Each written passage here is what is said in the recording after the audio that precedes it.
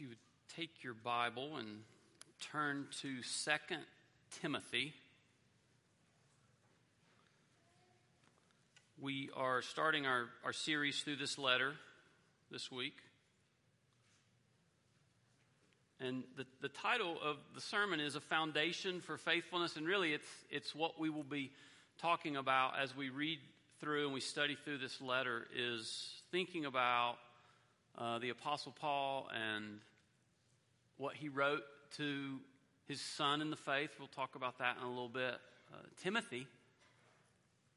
And now Paul's an example of faithfulness in his calling and ministry.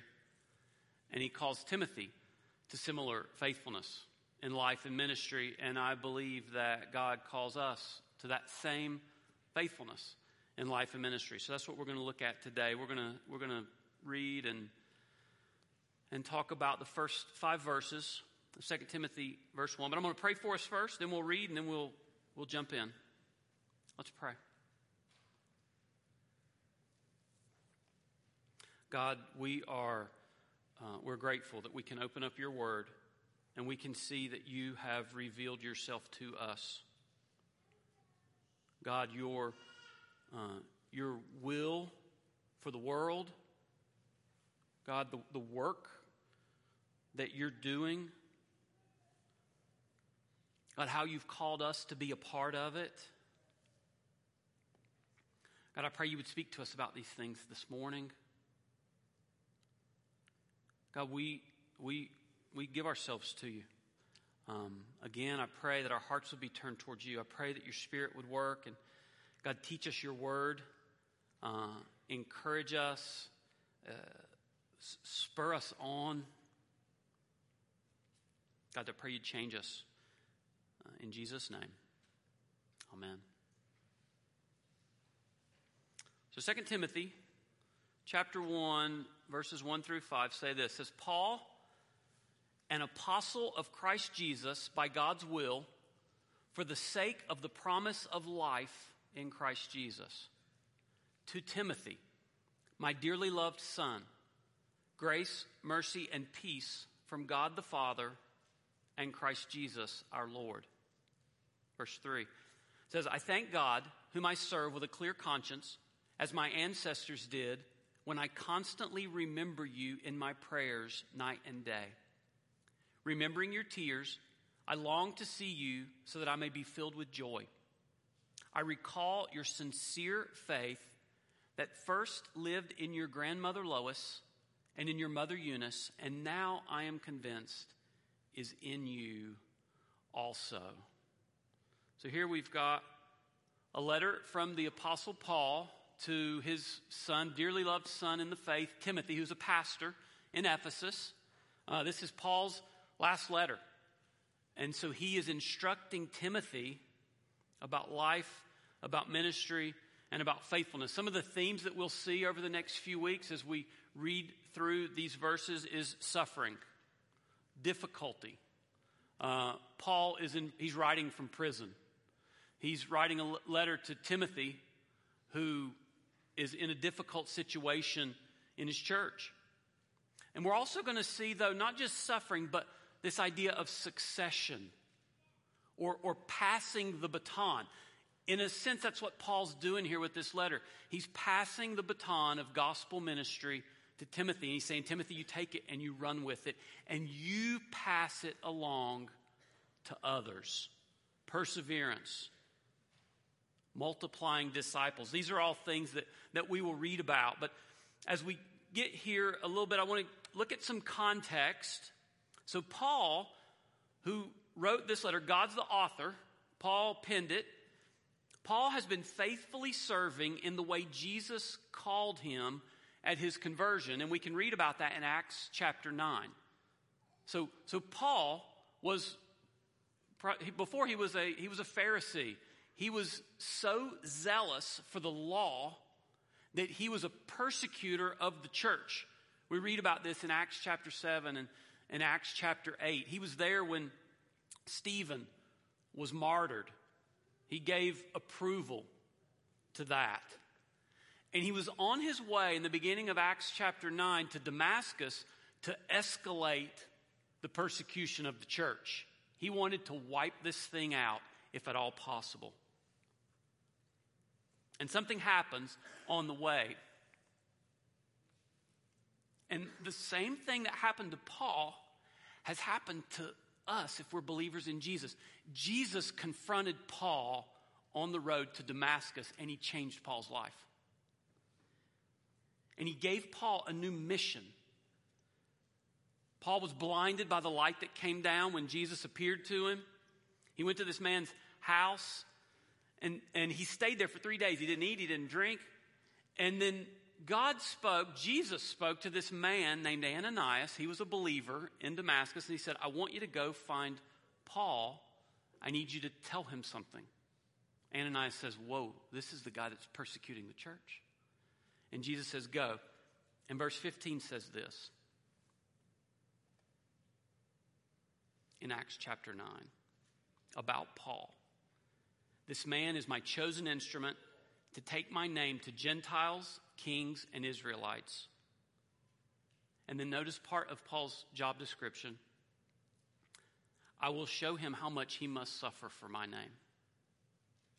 So for over 30 years, Paul gave everything he had to take the gospel of Jesus to places where it had never been before.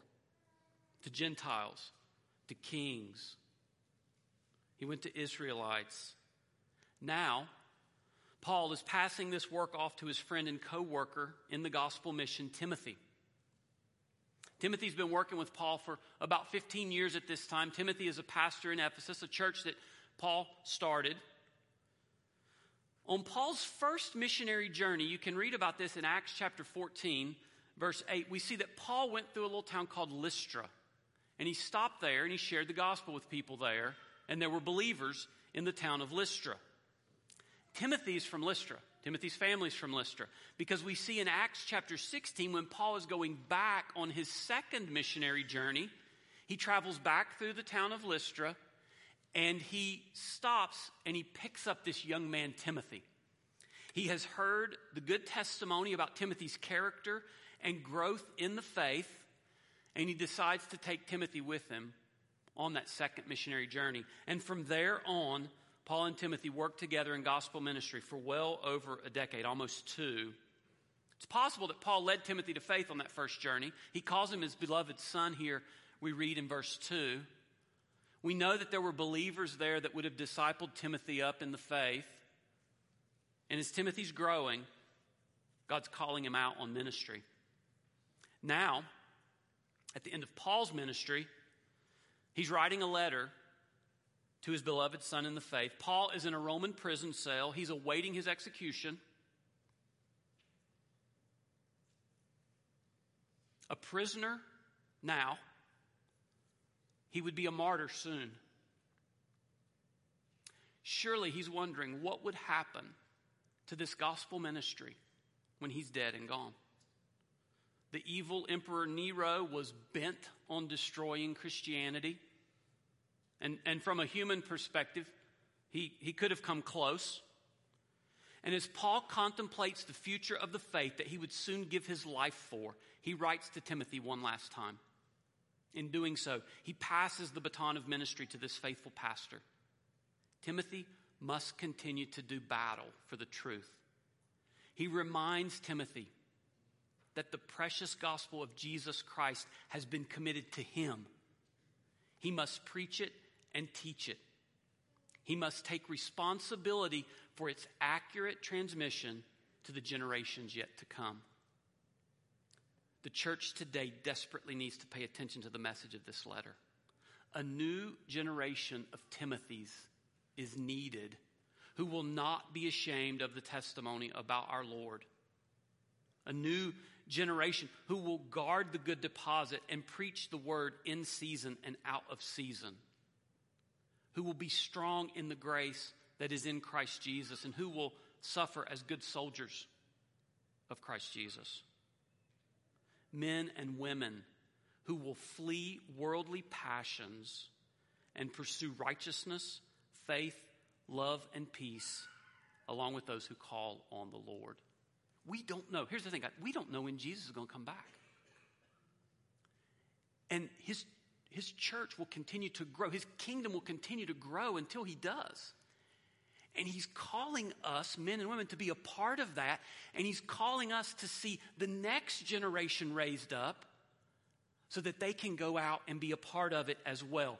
In a lot of ways, I feel like I have a front row seat to some of this work as I work with the North American Mission Board here in West Virginia. And I'm seeing churches that are raising up men and women, teams of people who are going out and starting new churches in different places all over our state. Not just our state, but all over North America. Not just North America, all over the world. Guys, God is still doing that. And he's calling us to be a part of it. That's part of what we're doing next Saturday. We're going to go up and help this new church plant in Morgantown continue to get on their feet, continue to engage their community, and continue to do the kingdom work that God has called them to. So let's look at these first 5 verses. What we're going to see here are 3 foundational truths to faithfulness in the midst of difficult times. So when we start doing gospel work, it's not going to be easy. When, as believers in Christ, we decide we're going to swim against the current of our culture and this world, it's not going to be easy. It wasn't for Paul. It wasn't for Timothy. It won't be for us. But there's 3 foundational truths, I believe, to faithfulness that we can take hold of so that we can do this work that God's called us to, even in difficult times. And the first truth is this: salvation through Jesus is the cornerstone to a faithful life. Salvation through Jesus is the cornerstone to a faithful life. Notice in verse 1, when Paul says he's an apostle of Christ Jesus by God's will, and then notice what he says here: for the sake of the promise of life in Christ Jesus. Paul did what he did because of who Jesus was. He did what he did because Jesus had saved him and changed him, and it called him to go to others. Paul understood God has given us new life in Christ Jesus, and we are called to live for his glory. Paul does what he does for the sake of the promise of life in Christ Jesus. It's appropriate that as the apostle stares down imminent death, that he is thinking about eternal life in Christ. The Bible tells us a lot about how Jesus came to give us new life. If you'll go down just a few verses to verse 9 here in 2 Timothy chapter 1, it says this: he has saved us and called us with a holy calling, not according to our works, but according to his own purpose and grace, which was given to us in Christ Jesus before time began. We're going to look at Ephesians 2 here in a minute, Philippians chapter 2. God has saved us. He's called us to serve. He knew he was going to do this before the beginning of time. John 14:6, the life that Jesus comes to give. Jesus says, I am the way, the truth, and the life. John, in the first chapter of the gospel, speaks of Jesus being the creator of life. It says, in him was life, and that life was the light of men. Now this is interesting. As we think about salvation through Jesus, and he gives us life. A mom shared this testimony with me not long ago. Her 2-year-old daughter ran up to her and said, Jesus lives in my heart. And the mom says, how do you know? And she says, I can hear it beating. Now you think about that. That's profound. Who is the one that gave life to that little girl and helped her heart beat? It's Jesus. Who is the one that can give her eternal life so that she will live forever with him? That's Jesus. 1 John chapter 5 says this about the life that Jesus gives us. And this is the testimony that as believers we have. God has given us eternal life, and this life is in his Son. The one who has the Son has life. The one who does not have the Son of God does not have life. I have written these things to you who believe in the name of the Son of God, so that you may know that you have eternal life. Paul was not worried about his death because he knew that in Christ he had life. Paul had been changed. Paul was dead in his sins, just like all of us. Before we put our faith in Jesus, we were dead in sin and trespasses. The Bible's very clear on that. And when we look around the world and we think about our own lives before Jesus, pre-Jesus, it's very clear. Dead in sin and trespass. No hope of being reconciled with the God who created us and loves us, except for the fact that Jesus, the way, the truth, and the life, came down and paid the penalty for our sin, so that he was punished so that we didn't have to be. He took the penalty for our sin so that we could be forgiven and reconciled back to the Father. So when the Bible speaks of life in Christ, it speaks of the gospel or being born again, the good news of Jesus. That's what it's talking about. God raises us up from the dead, just like he did his son Jesus. When he raised him up from the dead, God raises us up from the dead. He gives us new life. He fills us with his Spirit. He calls us to be his children. Paul's life and ministry is meaningless without the work that Jesus did in Paul's life. Timothy's life and ministry, it's meaningless without Jesus. It's the same for us, guys, as we serve, as we think about what God's calling us to and how he's placed us here in Cross Lanes. He's gifted us to serve. The place where we start, though, is we remember that we have life in Christ, and he gives us purpose and meaning to help us live our life. If that's something you've not done, maybe it's something you're wrestling with.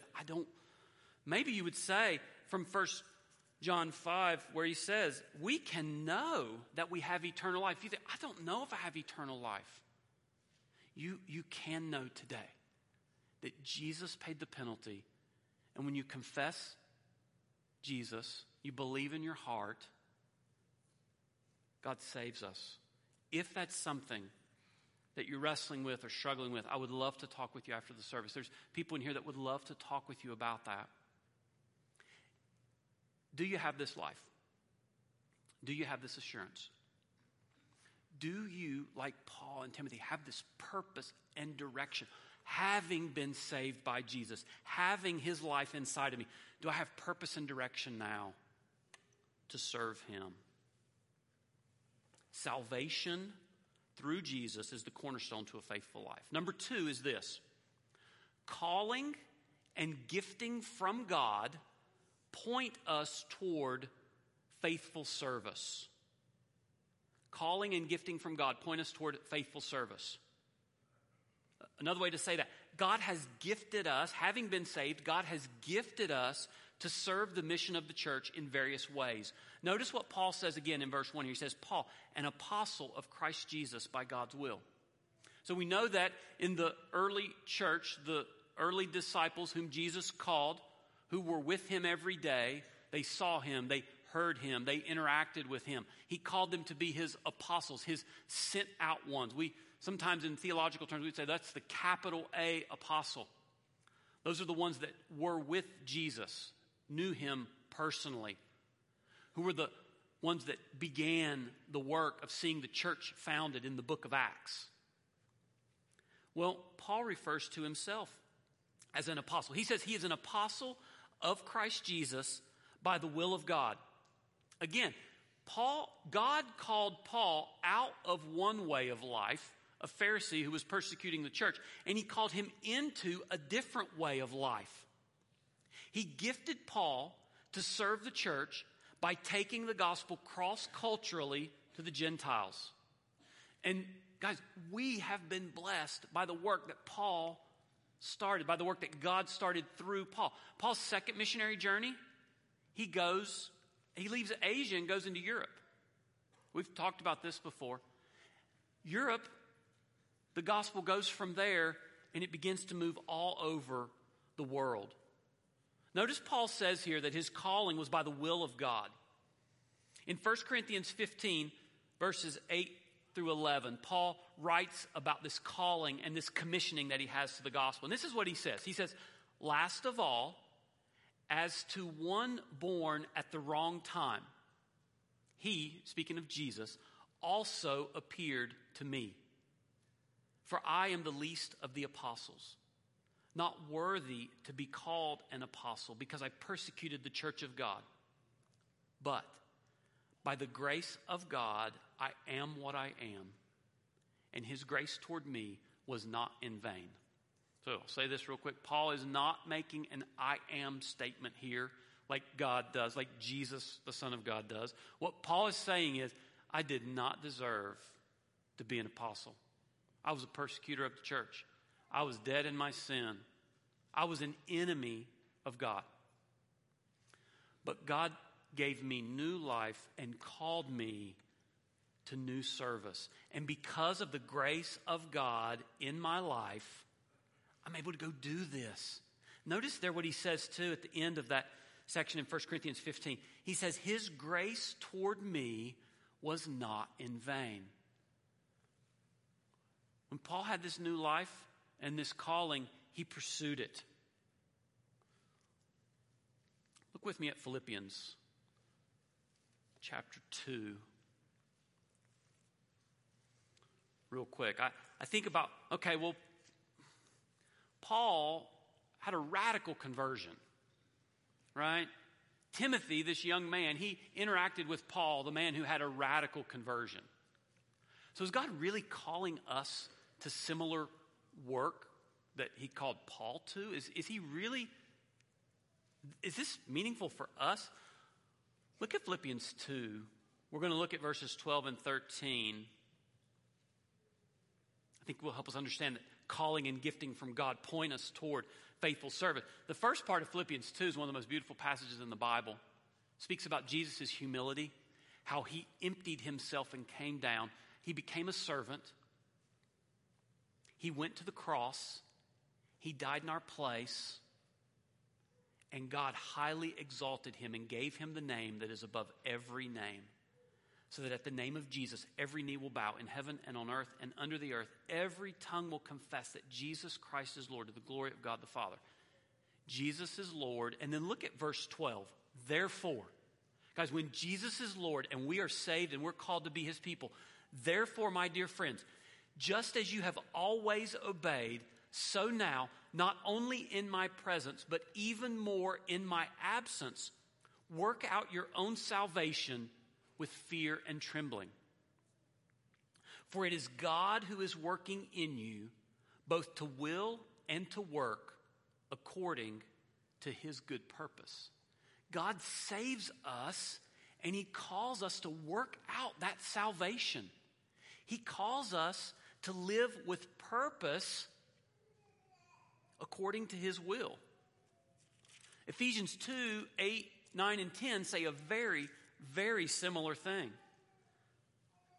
says this, for you are saved by grace through faith, and this is not from yourselves, it's a gift of God. So none of us are saying the service that we give, the work that we do in gospel ministry saves us in any way. It doesn't. We're saved by God's grace through Jesus Christ. We're not saved, verse 9, from works so that nobody can boast. But look at verse 10, Ephesians 2. For we are his workmanship, created in Christ Jesus for good works, which God prepared ahead of time for us to do. Here's what these passages are saying. God saved us, and he knew he was going to call us to serve him ahead of time. Before we ever became believers, God knew the plan that he had. Before Paul was ever converted, God knew the plan that he had for Paul. Same with Timothy. Same with us. We are called to serve. We're gifted to serve. Paul says he served by God's will. You ever find yourself asking the question, well, if I knew what God's will for me was, then I would do it. We know better about ourselves than that, don't we? Sometimes we do. Sometimes. Here's Romans 12, 1 through 2 speaks to this. Therefore, brothers and sisters, in view of the mercies of God, I urge you to present your bodies as a living sacrifice, holy and pleasing to God. This is your true worship. So we offer ourselves to God. We submit ourselves to Him. Do not be conformed to this age, but be transformed by the renewing of your mind, so that you may discern what is the good, pleasing, and perfect will of God. When we submit ourselves to God, and we allow His Spirit to transform our minds, then we're able to discern, God, what is your will? And as I'm submitting, as I'm being transformed, I'm following Him and serving. The origin of Paul's calling is the will of God. The object of his call is communicating the gospel of Jesus through purposeful, everyday mission. And I believe with all my heart God's called us to the same thing. How am I communicating the gospel to those people where I live, work, and play? How am I submitting myself to Him, being transformed and changed, and living out the calling through the ways that He's gifted me so that I can serve Him in the world where He's put me? God has gifted you and called you to work in His church. He's done that for all of us. He's called us to be a part of His kingdom work. He's even given us, I believe this with all my heart too, He's given us convictions and areas where we know, God, you're calling me to be a part of that work. Have you ever seen something or you've heard somebody sharing about something that God's doing, and in your heart you're thinking, I really want to be a part of what God's doing over there? It sounds simple, but Bible fellowship classes. Guys, God is at work in our Bible fellowship classes. People are being discipled in the faith, growing, being equipped, so that we can go out into the world and engage like God has called us to. It really does start here. What are different ways we can serve here at our church? The children's ministry. I'm telling you guys, God is at work at Cross Lanes Baptist Church. We were looking at the numbers. The babies' room downstairs is getting ready to double in size. There is room for service in the children's ministry. And this is not an advertisement. Please don't hear that. I'm saying this because God has placed us in this church so that we can serve. The women's ministry. God is discipling ladies through the women's ministry. The men's ministry. God's discipling men, husbands, dads in the faith so that they can impact their homes just like moms. We're going to talk about moms and grandmoms here in a minute. What about just being on mission? We're engaging outside the walls of the church. God's called us to be a part of this. You may say, well, I'm just not sure how God has gifted me spiritually. I'm not sure how He would have me serve. Maybe I need to take a spiritual gift assessment. I would say no. Here's what I would say. Just start serving. Find a place to plug in. See if it's a good fit. If it is, stay there. Pursue it. Get some other people to come and serve with you. If you start serving in an area and you find out, wow, that's not a great fit, start serving in another area and find that place that fits. It's okay to try stuff and see if it's a good fit. As I was thinking about that, it reminded me of something. Tofu.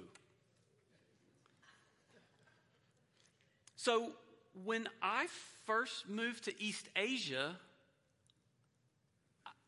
I'd never eaten tofu before, right? And I sit down at the table and there's this stuff in front of me. Anybody struggle with texture? Food? Okay. Well, you know what? I tried it and it was okay. Like, I like tofu. That's a bad analogy, I know. But here's the point. You need to plug in. We need to try different ways to serve. God, I don't know if I can do that because I've never tried to do that. I don't know if I can teach a Bible fellowship class. I don't know if I can help with a discipleship class. I don't know if I could be a part of the Reach 360 ministry that goes out and tells folks about our church. I don't know. I've never tried. Find somebody and try. Are you submitting yourself and your life to God? How do you see him changing you and directing you into different ministries?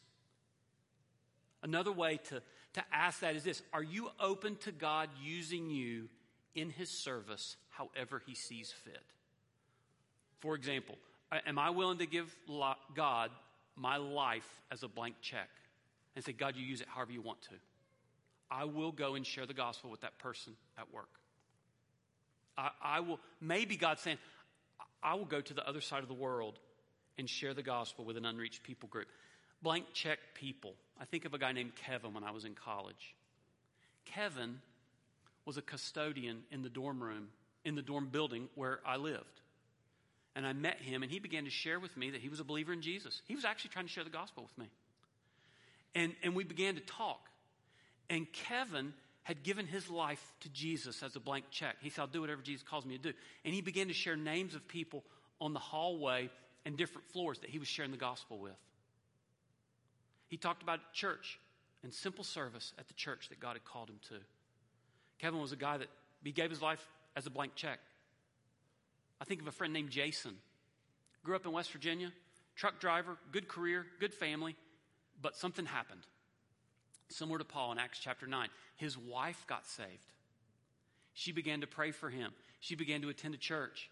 Others began to pray for him. He knew this. He was a little bit annoyed by it. One day, he's driving his truck. He stopped to get fuel. He pays at the cash register, and the lady there says 3 words to him: God bless you. He walked out the door and began to weep. God convicted him. Now, that's a great story. Here's the thing about that story. It's just the beginning of the story. When we get saved, guys, that's just the beginning of the story. God calls us then to serve from that. Jason plugged into his local church. He began serving in his Sunday school class. He began helping teach in his Sunday school class. He began helping lead out and do other things in that local church. Almost 20 years later, he's pastoring a church in West Virginia today. That's what God does when we give our life to him, when we understand that he's called us and gifted us, and he's pointing us toward faithful service, just like Paul, just like Timothy, just like these brothers and sisters that we see around us all the time. So we're saved through Jesus. That's the beginning of the life that we have in faithfulness. We're called and we're gifted to serve. The third point is this: brothers and sisters in Christ, encourage one another to multiply disciples from one generation to the next. Now, I know it's a mouthful. I'll say it again. Brothers and sisters in Christ, encourage one another to multiply disciples from one generation to the next. Look at verses 2 through 5 here. Paul says to Timothy, my dearly loved son. Notice the relationship that these two had. Grace, mercy, and peace from God the Father and Christ Jesus our Lord. Notice God's work in Timothy's life, the grace, the mercy, the peace. Verse 3, I thank God whom I serve with a clear conscience as my ancestors did when I constantly remember you in my prayers night and day. Remembering your tears, I long to see you so that I may be filled with joy. I recall, listen to this, I recall your sincere faith that first lived in your grandmother Lois and in your mother Eunice, and now I am convinced is in you also. Notice the very personal and relational nature of these verses. Timothy, a dearly loved son in the faith. Paul thanks God for him in his prayers night and day. It says there are four different references to Timothy, how Paul remembers him. He thinks about him. He remembers his tears. We're not sure of the circumstances of the tears, but we are sure of the love and affection that are behind them.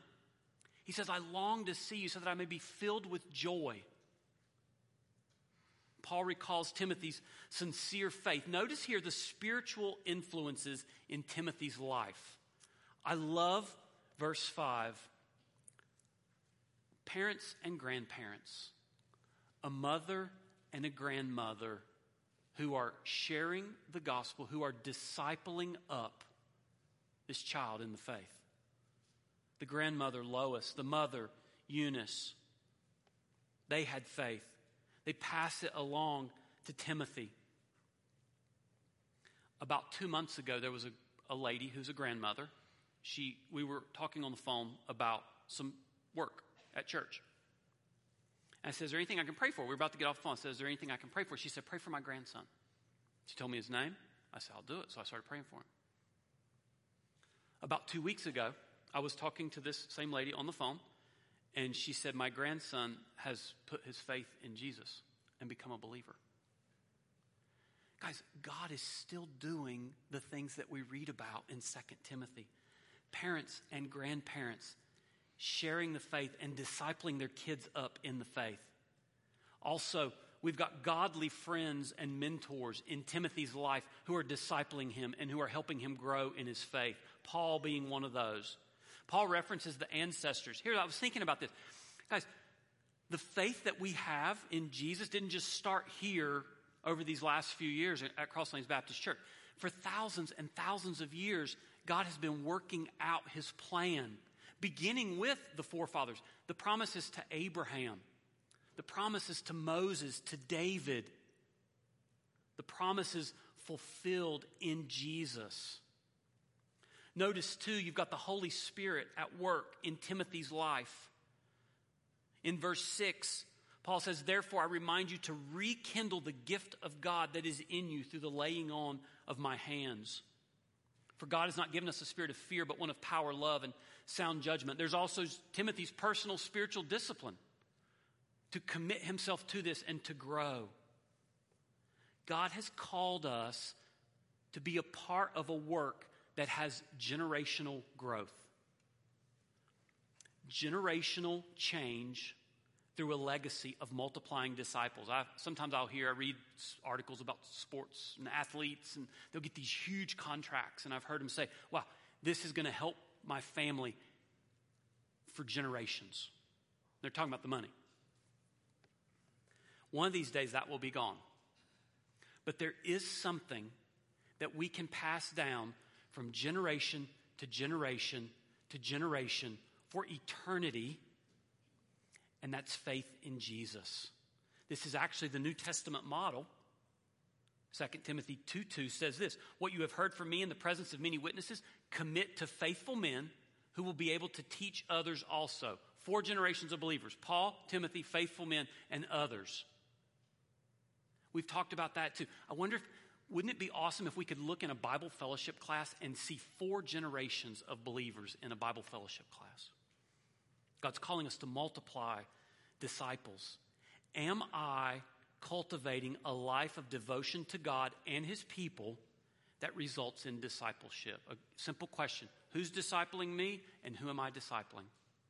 Do I have somebody that's helping me grow in the faith and encouraging me, spurring me on? Are we being intentional about that relationship? And am I doing that with somebody else? Intentionally helping spur them on, encourage them in the faith. I think about men in my own life. Larry. When I was in college, I became a believer. Larry began to disciple me, and one day I remember he said, let's go out on campus, UNC Charlotte, and we went out, and he said, see that guy sitting over there? We're going to go share the gospel with him. I was terrified. I've thought about Larry in the years since then. When God, by his grace, called us to go to the other side of the world to tell people about Jesus, I was thinking about Larry's impact. And the first time I shared the gospel with anybody, I was sitting next to a guy named Larry. And now I'm sitting in a village in East Asia. Guys, when we are involved in multiplying disciples, we have no idea what the work that God will do through that. God blesses us, God blesses others, and his work goes on and on all over the world. I'll say this about discipleship, multiplying disciples, and then we're going to wrap up. Discipleship happens best in small groups. So proclaiming, preaching the word publicly, corporately, God calls us to do that. But when we dig into discipleship in a small group with brothers and sisters in Christ, and we're able to get to know one another more intimately, like Paul and Timothy, the one that he dearly loved, the one that cried when he couldn't see him, the one that upon seeing him again would fill him with joy.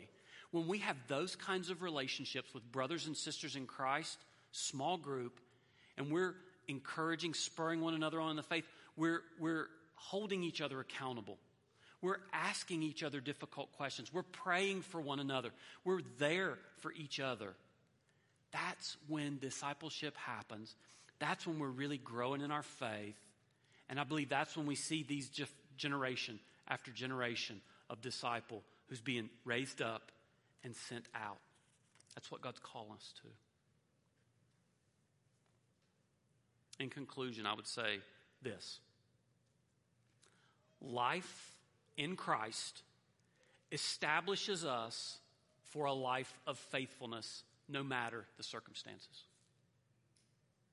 Life in Christ establishes us for a life of faithfulness no matter the circumstances.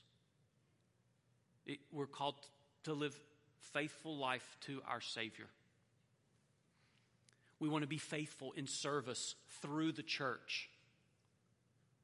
Faithfulness to our families.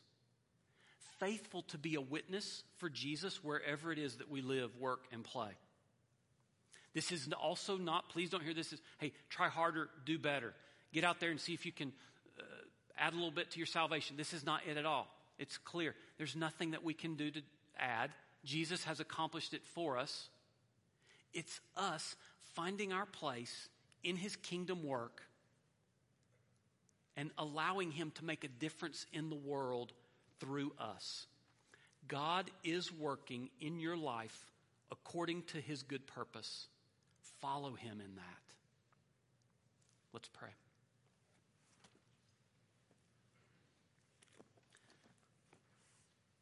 God, we are grateful for your word. God, we are grateful for the testimony of your people who have lived faithful lives for thousands of years. God, how you empower us. God, by saving us and filling us with your Spirit. God, you've called us and gifted us to serve. God, I pray that you would help us. God, that we would work out this salvation that you've given to us with fear and trembling. God, we would find that good purpose that you've set us toward. And God, we would serve in it. God, I pray for Cross Lanes Baptist Church. Help us to be a church that serves you well. God, I pray that we would be found faithful. God, I pray that we would be people who know how we're gifted and we go out and use those gifts. God, I pray that it would happen here. I pray that it would happen across our state. God, even across our country. And God, that you would use us however you would, that the gospel would go even to the ends of the earth. God, if you have decisions for us to make, I pray we would make them. I pray in Jesus' name. Amen.